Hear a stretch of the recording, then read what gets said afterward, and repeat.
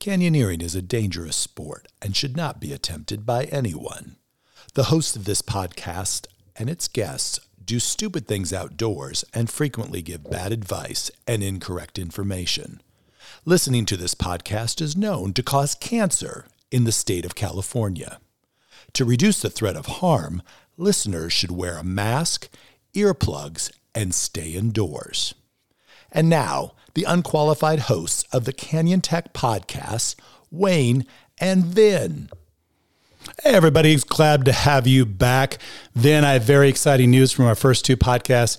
We have a listener, we're worldwide now. We have a listener in Slovakia.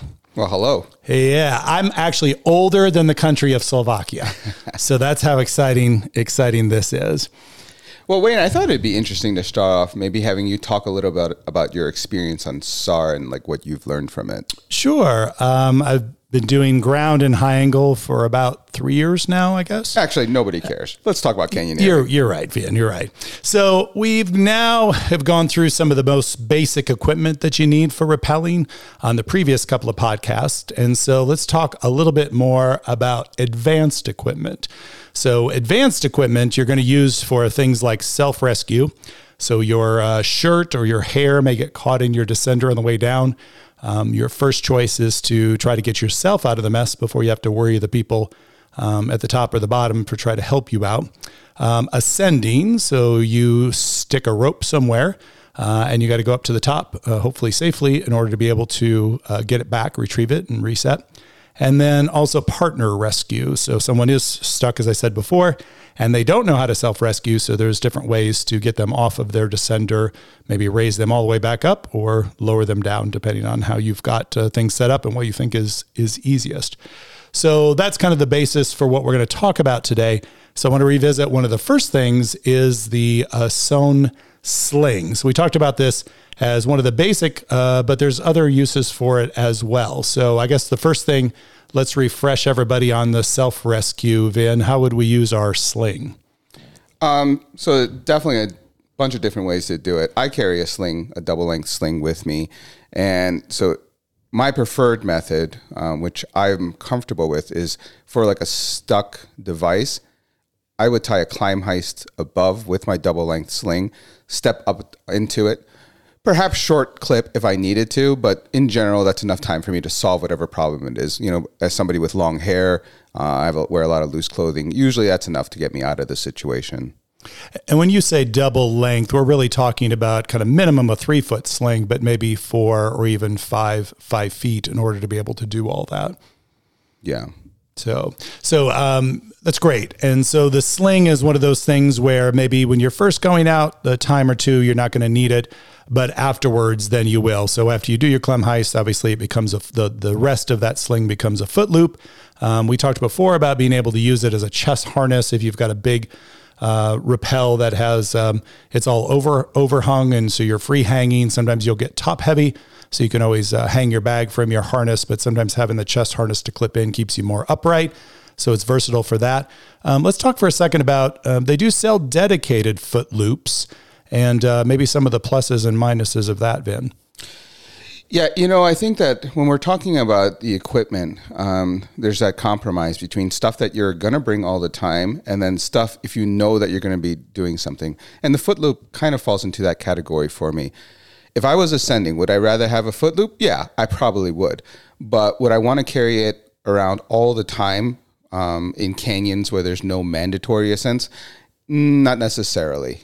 It is better because it's fully adjustable and it's more comfortable and it like stays snugly on my foot. But in terms of actual advantages over the sling, not something I carry around every day. Yeah, I agree. And I have one for the same reasons. I thought it would be great and it does work well. But for the most part, the sling is just much more versatile. And the last thing that I'd say you can do with your sling is when your newbie friend shows up and they have their climbing harness and maybe a one carabiner and descender, but they do not have that tether, the personal anchor system, then you can give them a tether, make them a tether out of that sling as we've talked about before. So that's always helpful. So let's move on to the prusik. So there's many different types and a couple of different uses that we tend to do within canyoneering. So one is obviously as a backup. When you go down first, rappelling in your group, you will not have a fireman's belay below. So you're much more at risk if you happen to take your hand off of the rope. And so there's a couple of different ways as a backup to stop you automatically. So the one is to put that pressic above your device, and then you will slide it down with you as you go.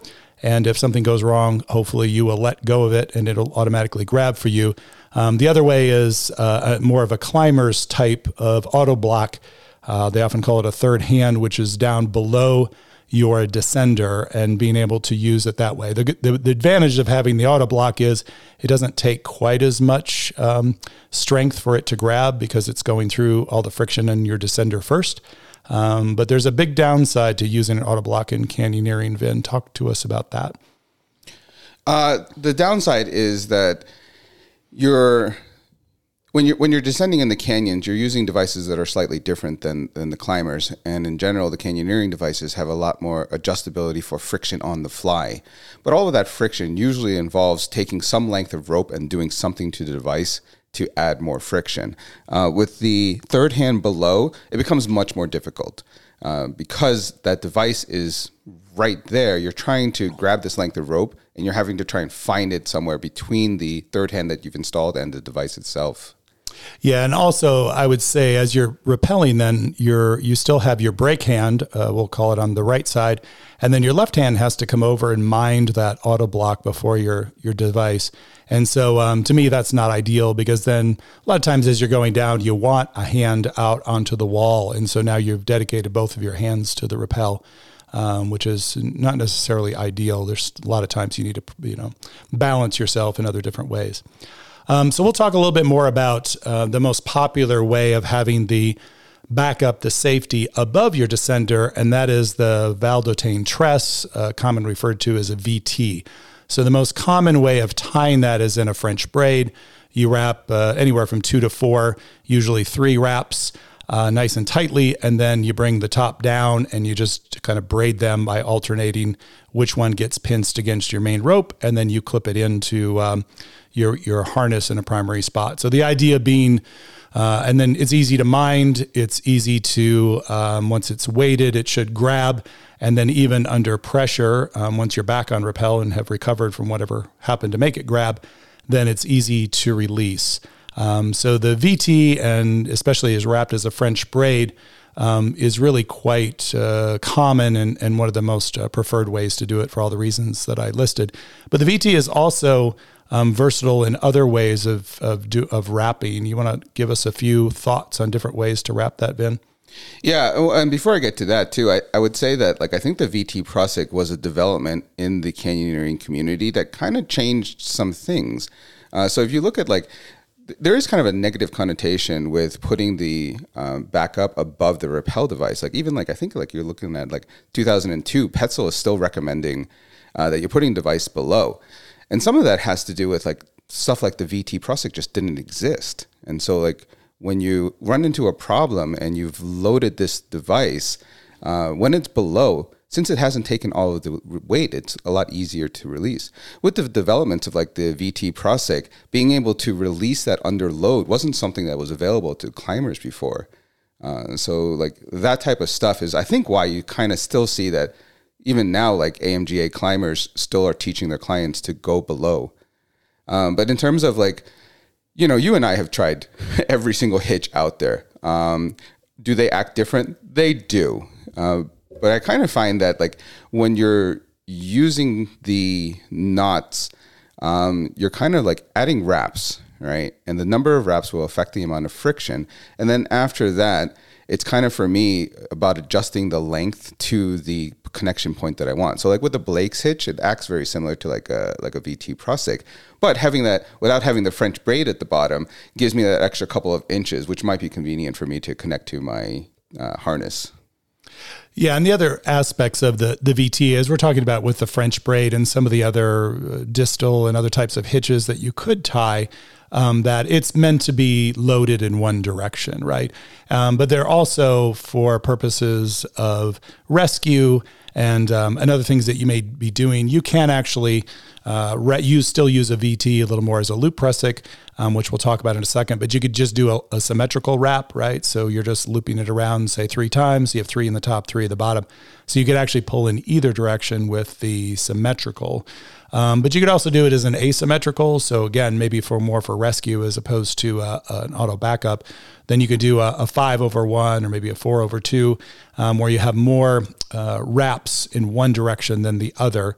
So it allows it to have much more grab. And I guess having used this the other day and in trying to set up a 3-to-1, you also have to be careful that it grabs so well. I did it as a 5/1 that it doesn't release so great.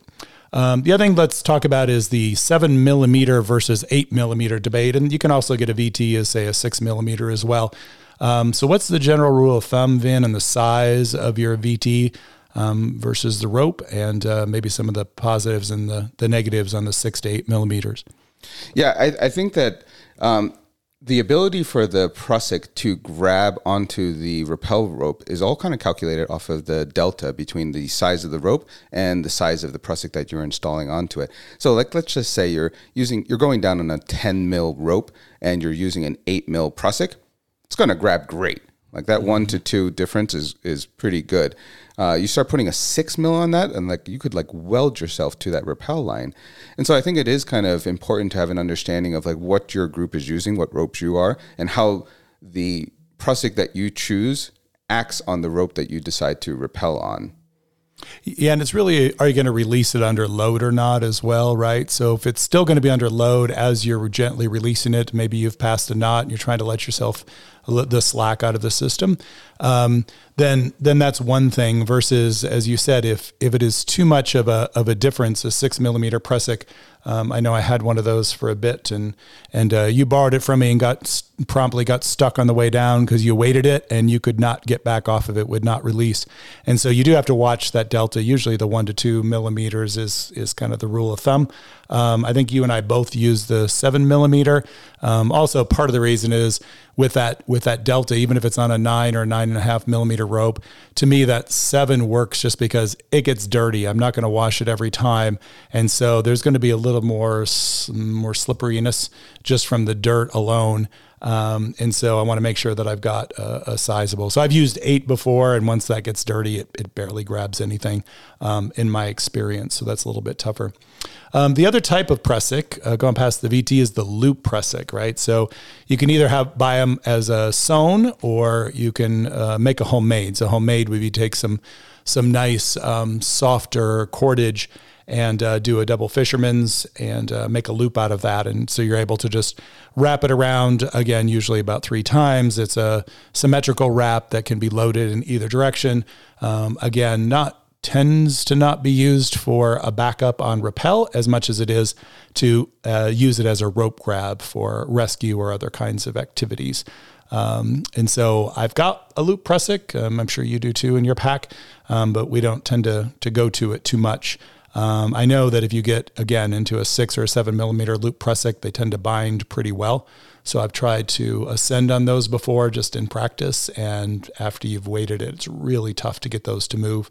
You have to break the bar to try to get it going. So just not as easy as some of the other, definitely not as easy as the VT and some of the other wraps that you might have. Anything else that you can think of, Vin, relative to kind of your prusiks above the device? No, the only thing that I would say that it is a little bit different for me since I spend most of my time on an extended rappel. So it does kind of change some of the logistics. I do have an easier time having it below. And doing an auto block is certainly faster, but it is 100% a worse rappelling experience. The only thing I would say too about this homemade prusik is just so much cheaper, right? I think the VT prusiks are $27 nowadays versus a couple of feet of accessory cord.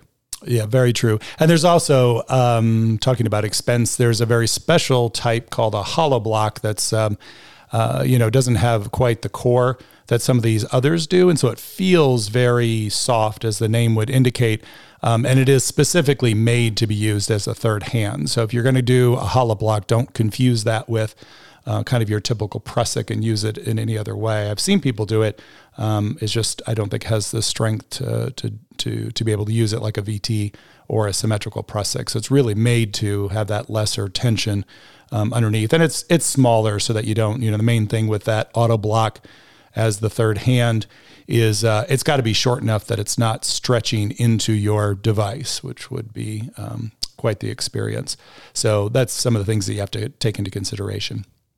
Okay, so we'll move on from the prusiks and being able to release, especially release under load, and go into mechanical ascenders, and we'll call them rope grabs, right? So the difference for these mechanical ascenders is usually they're made to not release under load.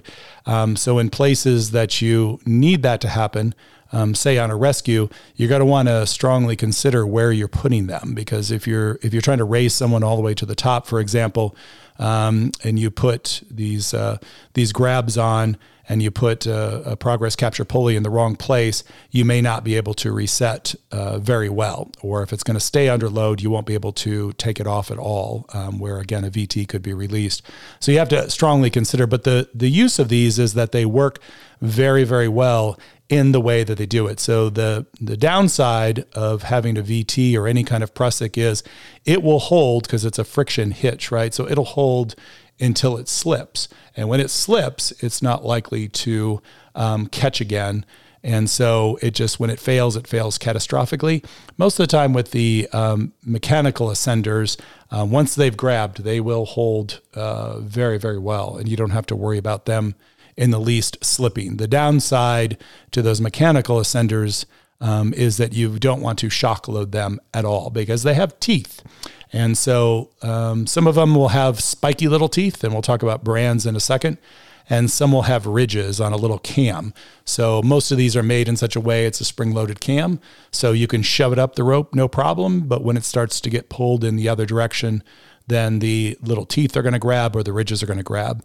And so then when you're ascending with these kinds of devices, that's great, because you're not shock loading them, you're setting them, you're stepping into them, you're lifting yourself up, but you're not worried about, taking a fall on them for the most part.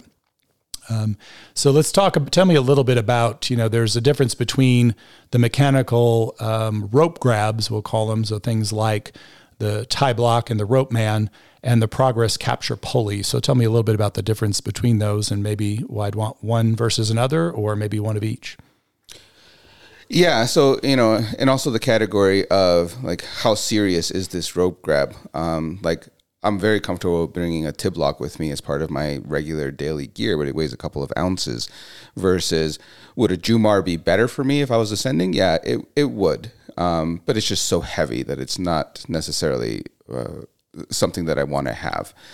In terms of like the mechanical grabs versus the mechanical pulleys, for me, it's kind of what the usage is. And like, for specifically one example I can think of is when you're ascending, like 100% I can ascend with 2 mechanical grabs, traveling in a straight line. But that causes me the additional disadvantage that I have to weight the rope. Right. So with being able to put the mechanical grab pulley on the bottom, pulling up on the rope allows me to be the last person up without having to attach something to the rope. Yeah. So those progress capture pulleys are great in the sense that you can pull, especially for doing rescues. But as you're describing for ascending, I would put something like a rope man or a tie block up top, and maybe have a Spock or a micro traction or nano traction or a roll-in lock on my harness. And so then as I step up on the top one, I can just pull, and the pulley system makes it very nice and smooth to do so, and then sit back down on that second one. So I think you and I both do carry one of each on the mechanical side, and maybe in some cases a couple of each, to be able to do ascending and rescue work where needed. Yeah, the other thing that I would say too is it's kind of a function of efficiency, right? Like we're always trying to strive to be more efficient in canyons because it costs us time, it costs us temperature, it costs us energy. And so in the case of like ascending, like part of the reason that I veer towards using mechanical grabs is because of the stretch that comes from using rope Prusik. And so like, let's just say I push up a VT and then I reload it. Like that could be a 4-inch stretch that I lost and I only took a 2-foot step.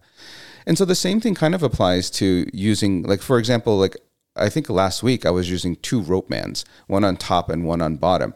And to solve the problem of not needing to weight the rope, I just redirected the bottom up to my upper ascender and then back down. So now I'm pulling in the downward direction, which is what I want. However, it was kind of funny. Just seeing the rope man flip over before it would engage cost me like 1.5 inches. And I'm only like, it makes a difference because I was doing something like 100-foot ascent. It all adds up. Yeah, very true. And the other thing that we found over time that's nice on those progress capture pulleys, as I mentioned, they're not made to be, same as the rope man and the tie block, they're not made to be released under load. So if you're sitting on them, you can't slide it like a Prusik as we've described.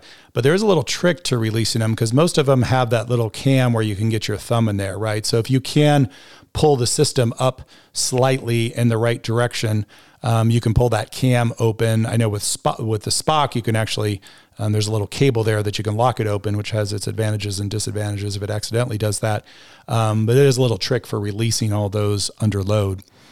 So if we move on to just the other piece of equipment that's in the advanced category, it's pulleys. So we talked about a progress capture pulley, which is great because it's a pulley and the ability with a cam to capture any progress that you've made all in one.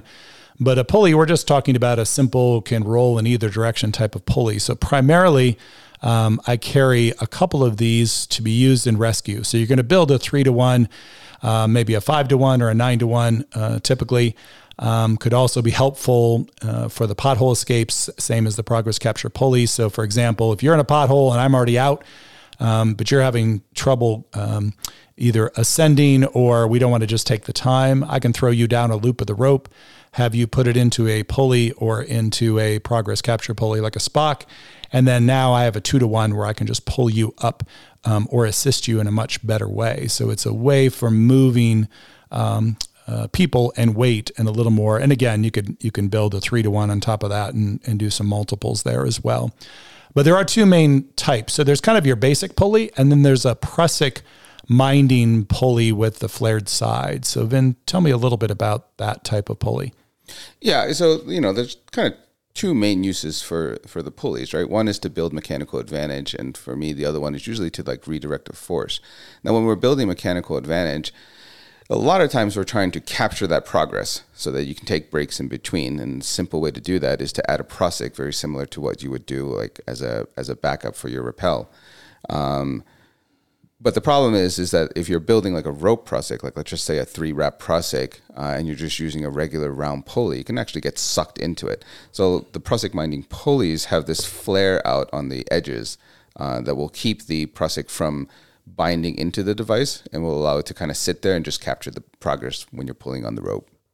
Yeah, and so that's great. Just having the pulley to begin with in the system, as you talked about, for efficiency. So I've seen numbers where if you're just running it through and around a rounded beaner, it's really about a 50% efficiency, where pulleys tend to be in the 70, 80, 90, depending on how expensive. It's got little ball bearings in it and those kinds of things. And so when you're trying to create mechanical advantage, obviously if you're running it through a couple of carabiners as part of your system, without any pulley at all, you're going to lose a fair amount of that advantage. And so when we're pulling up somebody who's, 100 pounds, we may not worry quite as much, but the opposite may be true since we're both over 200. If we have the 100-pound person that we go out with is trying to pull us up for any reason, you're going to want to have maximum efficiency within that system as much as possible. And the other thing that I've seen is double pulleys. And so my opinion on the double pulleys, you would use it if you're trying to create a 5-to-1. Generally it's overkill for canyoneering. There's other ways to create more mechanical advantage than just kind of looping back a couple of times. Double pulleys aren't made or meant to be, some of them to just wrap them once. So you don't really want to have a double pulley, because just as the just in case pulley, and then only have it on one side because it gets a little bit askewed and it may not be made for that. And so, that's a little bit much. The other thing that we use pulleys for is on guided rappel. So this is when you're trying to get over a pothole or some other kind of hazard, right? So you set up the system in a very specific way, and the person rappelling will clip in their tether onto a one side of the line that's tensioned, which will stay above them and keep them out of whatever the hazard is below. And when it's a high angle, it's, just clipping in with a beaner is enough to kind of keep you there. But for lower angle ones, and traversing that way, using a pulley has been much easier, I've seen, in order to be able to just clip into that and then move yourself along the way. Vin, anything else about anything we've talked about so far in the advanced equipment, or anything else that you can think of? Yeah, just going to that guided rappel example, that's one of the things that we learned over time, and by making mistakes. I think we just never realized how much slack we're introducing, regardless of how tight we do it. And so you're always kind of at this bottom of this curve, and trying to get back up to dry land or whatever obstacle we were trying to get over. And so I think it was you that figured out, oh, wow, this is a lot easier with a pulley, and I can pull myself over the rest of the obstacles. Yeah, it's just the little things like that can really make a difference when you're trying to escape. Okay, so let's pause for a minute, take a break, and we'll be right back. Today's podcast is brought to you by Octagon Canyon Guides. Do you have too much money and want to experience world-class canyons like Yankee Doodle and Boltergeist? Do you want to experience rappelling by being lowered on top belay like a sack of buckwheat flour? Then come see the semi-professionals at Octagon Canyon Guides. Our guides have weeks of experience and the knowledge to rig everything with a simple figure-8 knot. Don't be fooled by those expensive guide companies that rig releasable. That's what search and rescue is for. Octagon Guides. Remember, 8 is enough. What do you think of that, Vin? That sounds great. I want one of those. So much emotion from you, Vin. I appreciate it. All right, so let's talk about safety equipment. So I know we've talked on the previous podcasts on just the basics. You got to have a harness and descender in good shape. You want to have a personal anchor system or tether. Obviously, you need a helmet, gloves. If it's hot out, you got sunscreen and water. So let's talk about a few other things that deserve consideration. So the first is approach shoes. Vin, you want to talk a little bit about why that makes a difference as opposed to just say hiking shoes or tennis shoes that you find super comfortable? Yeah, I mean, I think a great example is my first overnight canyon was with you guys in Death Valley. And I had a brand new pair of maybe $150 Hokas, and they lasted all of one day. Didn't even get me through the trip, lasted one day, and the soles fell apart. And so when you look at the approach shoes that are coming out, both with how sticky they are, how they react in water, and that edge guard that allows you to kind of smear into the rock, it's a huge difference and a huge energy saver. Yeah, and the key is to look for that the rubber sole, right? So the Stealth rubber, the Vibram rubber soles will make all the difference, and a lot of the top brands, both domestically and from Europe, will have that in there. And so, the 510s, the La Sportivas, et cetera. And so when you're getting those approach shoes, also the other thing is with water, there's a few styles that we've gone through. When they get wet, they tend to shrink, and other ones don't shrink at all. So some of it is just have to find shoes that fit you well. Some are wider, some are narrower, and some are better in water or not. But the rubber is the key. You just said if you get to limestone, those types of things. I've also found that on sandstone, even if it doesn't wear down your normal soles, I've slipped plenty without that rubber. So I'm always happy to have the specific approach shoes. So let's jump to taking ropes out. So we're talking about safety here, and the general rule of thumb, Vin, is to take 2 to 3 times the length of the longest rappel for your rope. So talk to us about that logic. Yeah, this kind of stuff that's going to wind up happening is you want the extra rope, right? Like if you only took enough rope to get down the longest rappel, you have not compensated at all for the fact that you might stick one of them. Or for some reason, the anchor has changed or the terrain has changed and now you're short on one of them. Or one of your friends let you borrow a 6 mil and got stuck and somebody else has to throw you another rope to switch to or start to think about rescuing you.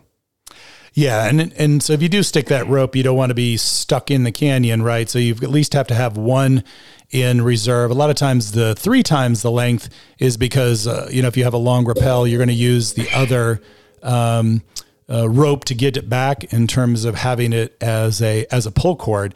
But we mitigate that. So a lot of times we actually will use maybe 2 times the length of the longest rappel and maybe a third rope of a smaller size if there's a lot of smaller rappels. But the other thing that we have in reserve is either a fiddle or a smooth operator with some Dyneema cord that's longer than the longest rappel, or maybe a 6 millimeter rope pull. So if you're trying to shed some weight, that's one way where you can use either of those for the pull. And I think the key is to just not commit both of your ropes or both of your longest ropes, in my example, to the same rappel, because you get them stuck kind of early on in that pull. You're not going to easily be able to get enough back in order to be able to finish your canyon. So you need to be careful with that. So another thing that we always carry with us is webbing. So tell us a little bit about what you use that for and why we need to carry some with us. Yeah, I think that webbing, the primary use is building anchors. A lot of times we're going in places that have installed bolts, but they could also be off of natural anchors. But as part of the ethic, we're using webbing that kind of blends in with the color, with the terrain. But because this is gear that we're leaving behind, it is less durable than maybe if we had an infinite amount of money. And so it does degrade over time, especially with like UV, water. It's going to start getting to a point where you're not going to trust it and you're going to want to be able to replace it. Yeah. And so we usually carry, I don't know about every person in the group, but those that want to pack a little heavier, about 20 to 50 feet of webbing, because you're going to use probably a good 10 or so feet each time you replace a particular anchor, depending on where it is and how long it is. And then the other thing to keep in mind is having webbing is nice for very, very short rappels. Sometimes you're just going down, 5 to 10 feet on something very small. Well, 5 might be a down climb, but maybe 10 to 12 feet. And so having something you can actually rappel on webbing. So people don't always know that. So instead of dragging your rope out, you can just toss some webbing there.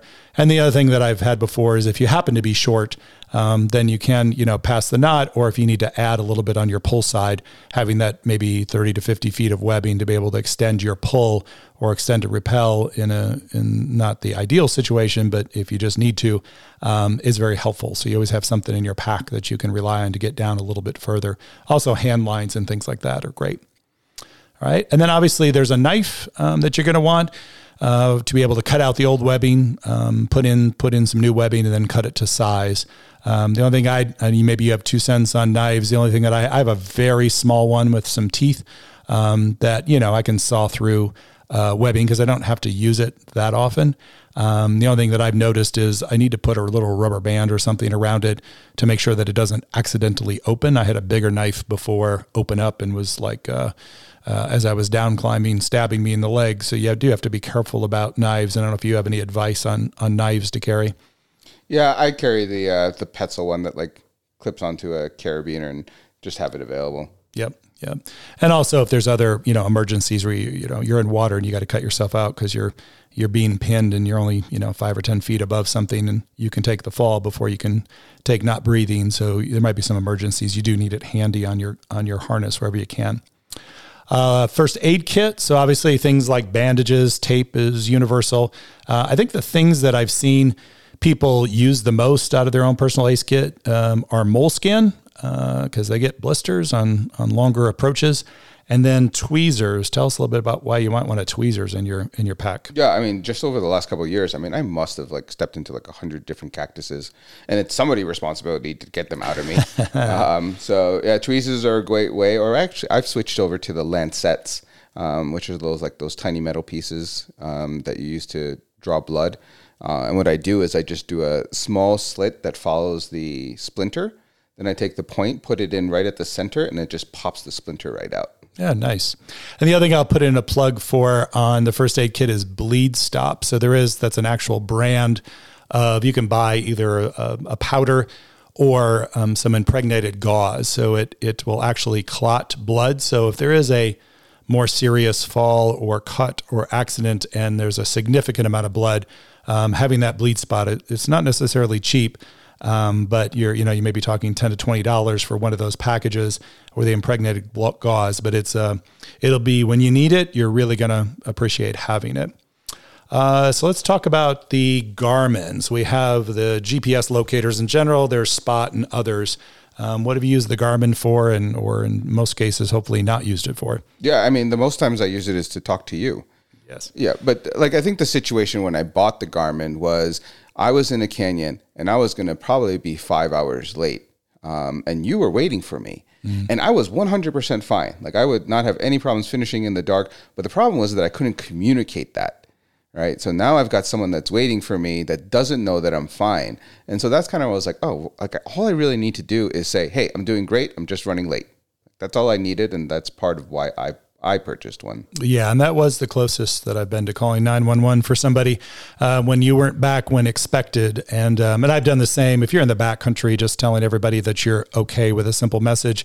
And then obviously there's an SOS button on it as well. So SAR will come and find you when the time comes if you need that. The last couple of things I want to talk about is in a wet canyon, right? So your dry suit or a wet suit, when you're going into the water, the canyons don't get a lot of sun, so it's awfully cold. And so when you need a wet suit or a dry suit, you're really going to need some to protect yourself and protect against hypothermia. But talk about some of the advantages and disadvantages of a wetsuit versus a dry suit. Yeah, it kind of is how they are designed to work. So the wetsuit actually allows water to come in and forms a thin layer of water between you and the neoprene. And that water heats up, and then that's what keeps you warm. The dry suit's completely different, where I think it's it's supposed to not allow any water in. And so that air is a better insulator. It will keep you warmer. However, it's much more prone to catastrophic failure. Any small puncture and the water gets in there, that water is circulating in a different way than the neoprene does, because it won't retain the heat as well. So is it warmer? Yes, but it does require a little bit more. You have to be more careful with it. Yeah, and of course, under the dry suit, you can wear as many clothes as you want in order to stay warm, right? So you're just protecting. You're going to be completely dry in theory. But as you said, I have known folks that, luckily only got a hole in their dry suit in their leg. So they walked around with cold water in their leg the rest of the canyon day. So it's not ideal. The wetsuit, on the other hand, after about 4 or 5 hours in some really cold water, it's tough for your body to continually rewarm it, especially if you're in and out of water a lot with heaps or something like that. So it's not perfect, but it definitely, if you can get out of the water, it gives you a chance to warm back up in that wetsuit. So the last two things that we want to talk about is communication. Sometimes in these wetter canyons, when there's a waterfall, it's almost impossible to hear anybody from top to bottom, especially not voice commands that you would normally do. But also just on some 300-foot rappels over a cliff, it's really tough to hear. So there's a couple things that we do. One is a whistle. You want to tell us a little bit about that? Yeah, I think there's a couple of different commands that you can. There are standard commands, but it's kind of nice to just go through them before you go down. And these whistles allow you to communicate intention, on belay, off belay, lower me, save me, by just doing short series of blasts, kind of like Morse code. Does it work? I haven't gotten it to work very well. Yeah, and I've had that problem too. Is the one time that we used whistles on a huge water rappel, we couldn't hear anything. We couldn't even hear the whistle, even though the folks were blowing it loud enough to hurt their own ears. It wasn't helpful. So that also brings us to the other, which is radio. So we've used various walkie-talkie radios before, and to be able to do the simple commands back and forth. Kind of had mixed bag with the radios, because sometimes the topography or the type of radios works great. Sometimes not so much. And I don't know if you have any specific advice on radios or ones that you've used, Vin. Yeah, I think the last trip that we had, we just couldn't get them to work either. And some of that was just we didn't set it up right. But it turns out that radios also don't work very well when you have thousands of gallons of water smashing into your face. Yeah. Yeah. And the other thing is to make sure that, they are waterproof or at least water resistant, because you're going to have them banged around and probably near the water on the bottom side anyway, maybe on your hip as you go down. Great. Anything else you can think of today for advanced or safety equipment, Vin, that we need to impart upon our listeners? And the one gentleman in Slovakia? No, I think that's all I got today. Okay, great. Appreciate everyone, and we will talk to you next time. Thanks.